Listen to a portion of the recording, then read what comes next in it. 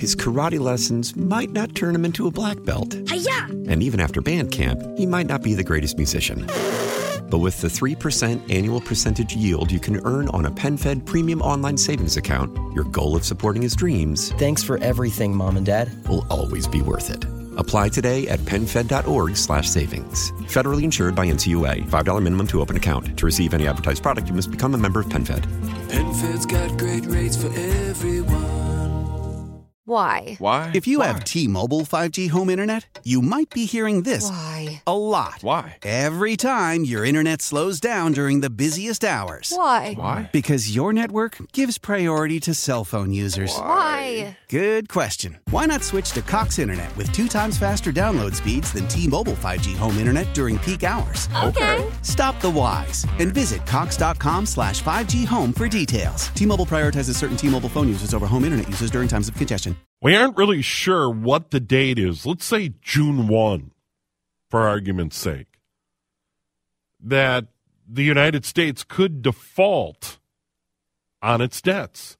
And right now, President Biden would like to raise the debt ceiling without condition so the United States can continue to borrow money, pay its bills, and move forward. Now, Speaker of the House, McCarthy, and the GOP would like to get some budget cuts in return for raising the debt ceiling. I think that's pretty much it in a nutshell.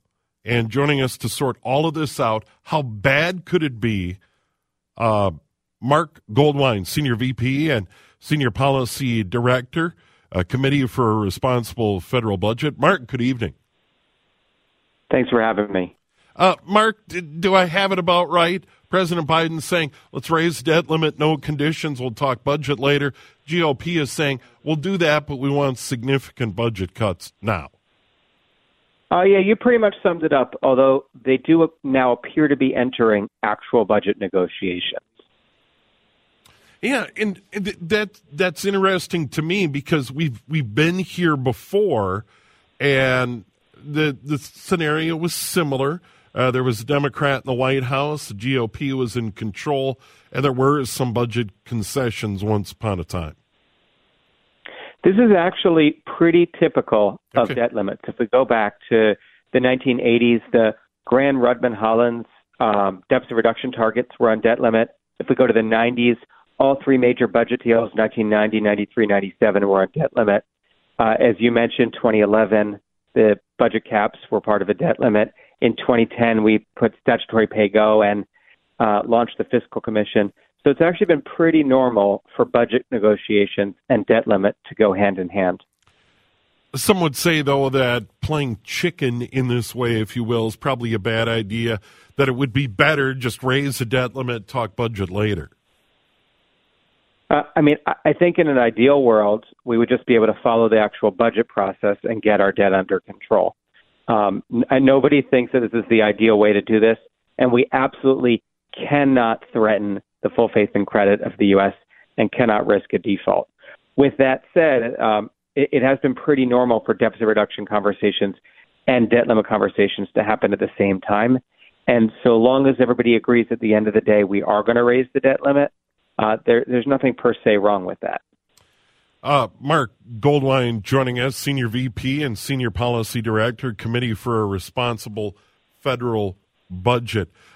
This goal of getting a balanced budget seems out of reach. That, where we're at right now, is it even doable? It's not, certainly not in the next decade. You'd have to cut all spending, if you did the spending side, by about a quarter. If you were to take defense, veterans, Social Security, and Medicare off the table, you'd have to cut all spending by 80%. That's obviously ridiculous. We're not going to get rid of 80% or even a quarter of government. If you bring the tax code in, it gets a bit easier. But I don't think balance is a realistic target. A realistic target is to get our debt to just stop growing so fast, to stop growing faster than the economy. And that means we can still borrow, but maybe not $2 trillion a year, which is where we're headed. Yeah, and Marc, there's always this talk about, the the third rail of politics anytime there's a discussion about entitlement programs, Social Security, Medicare, Medicaid. That just doesn't fly. And then any candidate for political office that brings up the idea that, we may need to cut defense spending, that's also dangerous territory for someone running for political office or trying to hang on to a political office. But beyond the big four, what really can be done? Well, I do think we can start with discretionary spending caps, and those should apply both to defense and non-defense. But you make a really good point. Look, the three largest government programs are Social Security, Medicare, and defense. If you're not willing to touch those, and if you're not willing to touch the tax code, and by the way, both parties agree no taxes for 98% of Americans, there's not much we can do. So we do need to de-electrify these third rails a little bit. Maybe start by finding some policies in healthcare that lower costs without actually reducing benefits. Yeah, I've also seen the defense numbers, and I'm not going to sit here and say that, I have all the answers. But when you look at what the United States spends on defense and then take the next 10, 12 countries, and we've all seen the list, I think the United States outspends the next 9 or 10 combined in defense. Is that really reasonable? And it doesn't seem like we can have a reasonable discussion about it without people getting all fired up. It's hard to have a reasonable discussion in this city, but I don't see how defense can be off the table for discussion. Every part of the budget has waste. So, look, we could look big picture. Are we spending too much on defense? Are we doing too much relative to other countries? But we don't have to get that far. We can just look at sort of the wasteful bloat at the bureaucracy, at the weapon systems that nobody wants, but we keep doing because they're in some congressman's district. And we can get a lot of savings there before even having to look seriously at force structure, at mission, at things like that. I'm glad you brought that up, Mark, because for years I've talked to a writer who has covered the space program for a long time. And I think this is a clear example we can lay out to our listeners. And I've talked to Robert Zimmerman, who has a website Behind the Black, and he's written many books about the space program, and he wrote a policy paper about the gigantic space launch system that launched recently. It was Artemis 1, and it was put together parts from the space shuttle, and Congress had a lot of say in how this thing, this multi-billion-dollar system, billions over budget, took much longer to launch. It launched once. It may launch again in a couple of years. It may return astronauts to the moon before the end of the decade. It may. Prohibitively expensive, when in reality, private enterprise companies like SpaceX are doing similar things much cheaper, much more efficiently. That to me is a perfect example. And Bob Zimmerman has talked about that on these airwaves before. That's just one example of, do we really need to do the space launch system as it's currently configured, or does this just keep a lot of Congress, members of Congress happy because it's spreading jobs and money around the country? Yeah, and we see this in program to program. And if you look at infrastructure, how much more we spend for the federal government to do infrastructure versus private infrastructure, it's ridiculous. And some of it is, as you said, it's the members of Congress trying to get theirs in their district. But a lot of it is a really arduous permitting process and so much red tape that just makes it impossible to do things efficiently. Yeah, there also seems to be, if this project were fair, and I don't know how your group feels about it, but it seems as though in this particular bill that Speaker McCarthy put forward, the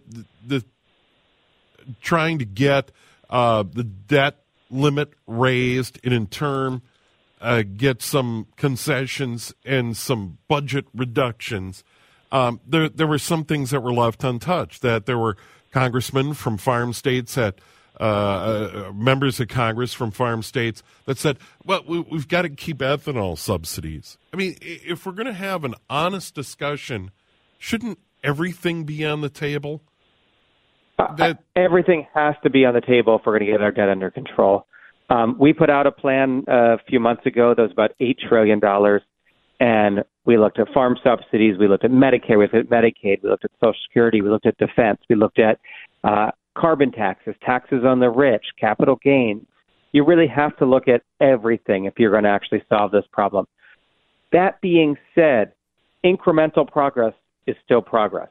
And so if we can get some of the lower hanging fruit now, we should grab it. You brought up something earlier, and I think we should circle back around to this. A default is a really, really bad idea in any way, shape, or form. I mean, if it does take some sort of budget compromise to raise the debt ceiling, that needs to be done, correct?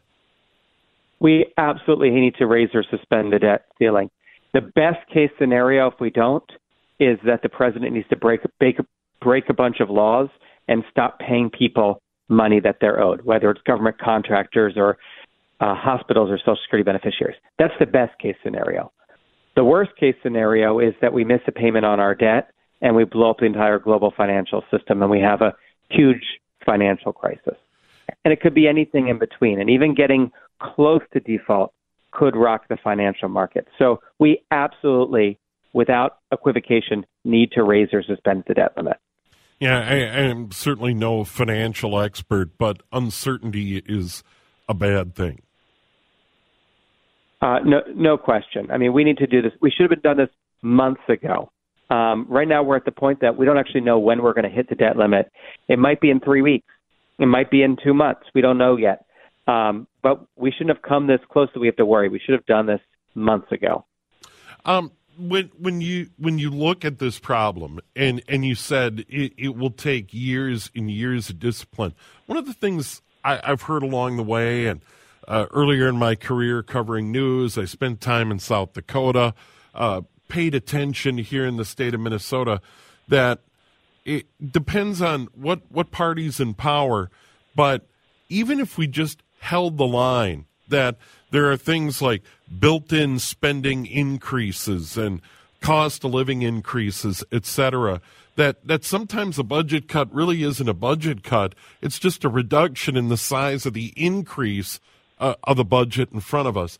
And that's where it gets confusing for people, I think, that they don't really understand the numbers. Cuts might not be cuts. It's just like, no, we're just going to hold spending at 2023 levels, and we're not going to spend any more, and particular budgets are not going to grow. That's exactly right. And to add to the confusion, we measure relative to sort of current law projections where different programs grow at different rates. So, for example, what would be a cut for Social Security would actually be an increase for defense, because our budget basically assumes defense is going to grow 2.5 a year and Social Security is going to grow 5 a year.